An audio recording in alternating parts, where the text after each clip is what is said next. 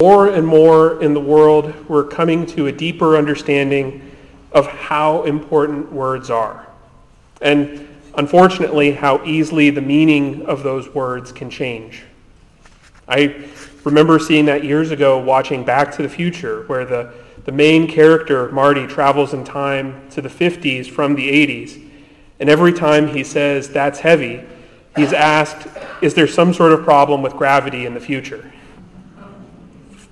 More and more, I've seen that with text messaging, and I'm sure many of you have too. It's incredibly easy for the autocorrect on my phone to change one letter in a word and completely change the meaning of what I've written, sometimes with very hilarious but unfortunate results. Even if Siri doesn't change any of the words, though, there have been numerous times I've texted friends and they've interpreted the text to mean something different than what I intended. We can see that very clearly with today's passage from the Gospel according to Matthew. You just heard the parable.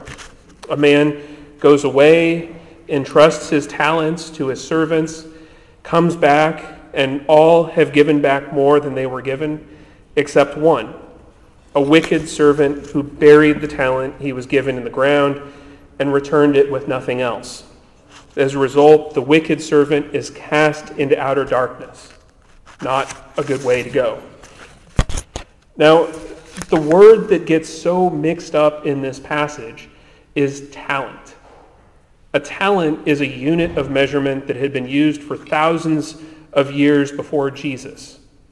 A talent was worth 6,000 denarii, and each of those denariuses was worth a day's wage.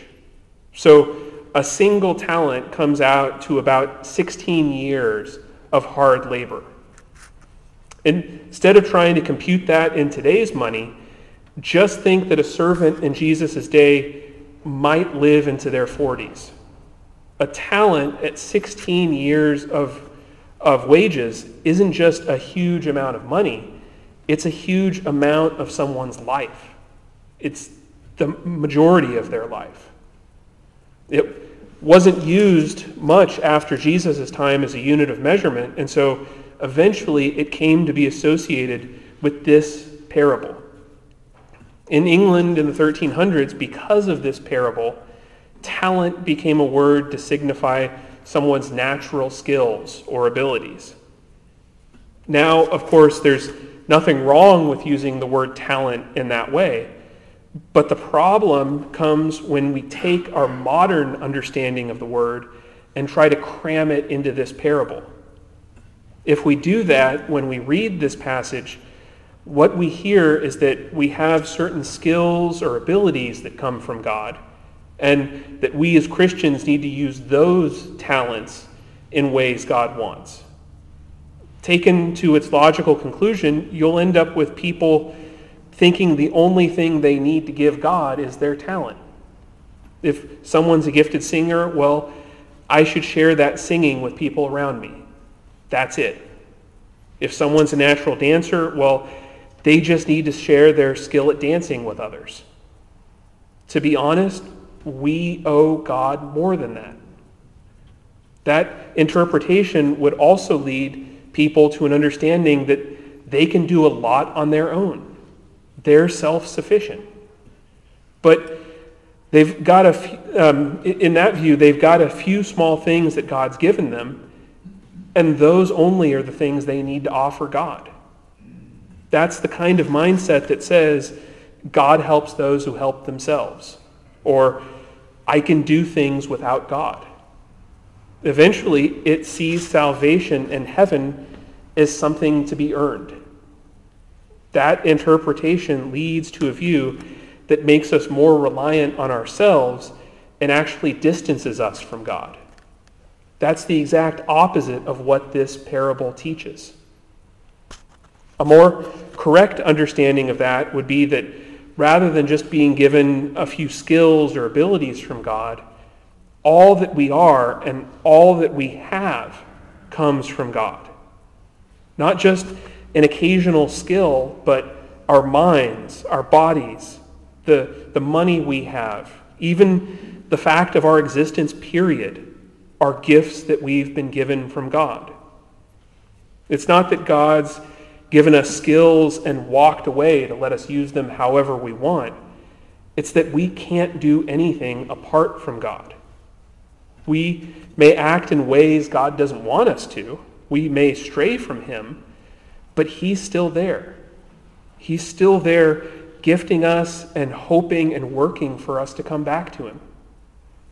If you look at this parable in that deeper sense, we need to acknowledge that the important thing isn't just acquiring talents or things in general, becoming more skilled or acquiring money or property. Those things are only important to the extent that we can use them to spread the kingdom of God. We may not all get the same gifts from God. We may not get the same return on those gifts to offer God. But the important thing is in faith using the gifts that we've been given for him, rather than just using our skills for God. This interpretation would mean that we need to use our money for God by tithing and donating to ministries. This would mean we need to spend our time in service to God. This would mean we should also use our minds, our relationships, everything to help spread the kingdom of God. Now, all that being said, that's true, but I think the word talent in this parable is focusing in on one part of everything that we've been given by God. What drives the way we use all those other things that we've been given. And that's mercy. By mercy, I mean the love, the compassion, the forgiveness we have from God. As I mentioned earlier, the servants are getting these talents that are amounts of money they could never hope to earn on their own. The servant getting 5 talents is essentially getting 80 years worth of daily wages. That's a sum no servant can earn or dream of earning. It has to be given. It's the same thing with the mercy that each of us have from God. We don't earn it. We can never even come close. It can only be received as a gift. But this isn't a priceless gift. This is a gift of enormous value. That's something that we forget far too often. We have mercy from God, but we don't look at how important it is, how valuable it is. We didn't earn it, and so it's easy to forget who did earn it and what it took to earn it. So many today treat that talent, the mercy that they've been given, in that sense that it's worth little or even worth less. But the error that this parable hits on is being worried and defensive of that talent. With everything going on in the world, it's easy for us as a church to feel like we're on the defensive, like the world is against us. We've seen that kind of bunker mentality from Christians of all kinds of denominations recently. And it's easy to take not only the mercy of God, but everything we've been given by him and bury it to keep it safe. But that's not a biblical way to view the world. As servants, our master doesn't want us to hide what we're doing. He doesn't want us to see the people who oppose the church as our enemies and to fight against them.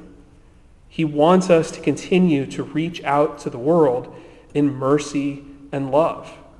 The kind of love that he showed us when we struggled and fought against him.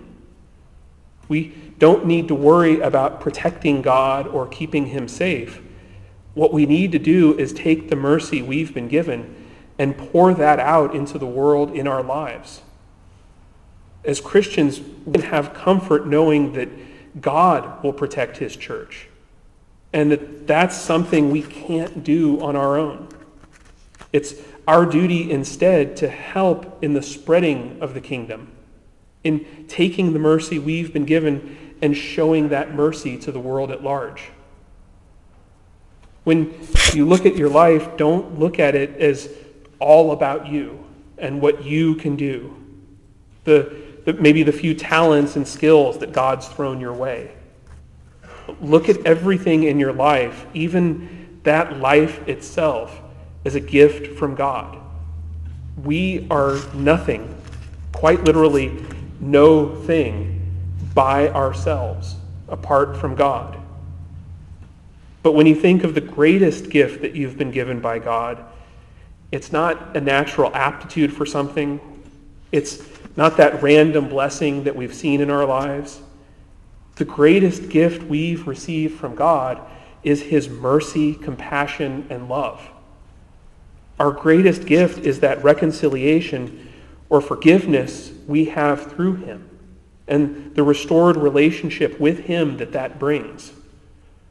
That mercy is something we could never hope to earn by ourselves.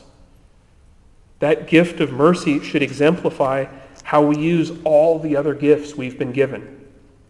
We can't ignore the mercy we've received. We can't forget it. But at the same time, we can't get worried about it and hide it or protect it, keeping it to ourselves. We don't need to, and that's not what God wants from us. Instead, we are called to invest it, in a sense. Rather than looking at the word talent in the parable and asking what your talents are, look instead at the word mercy and ask how you can show God's mercy. Don't just be nice to people or friendly. Imitate God in the love he has for you. Forgive others when you don't want to. Show mercy to those who wrong you. Show love towards your neighbor, even strangers. Most of all, tell others about the mercy you've received from God, the greatest gift that we can receive, and show them that God wants to involve them in that plan as well, that God wants to pour out his mercy upon them. Mercy isn't just something we receive from God. It's something each of us as Christians needs to show to the world around us. Amen.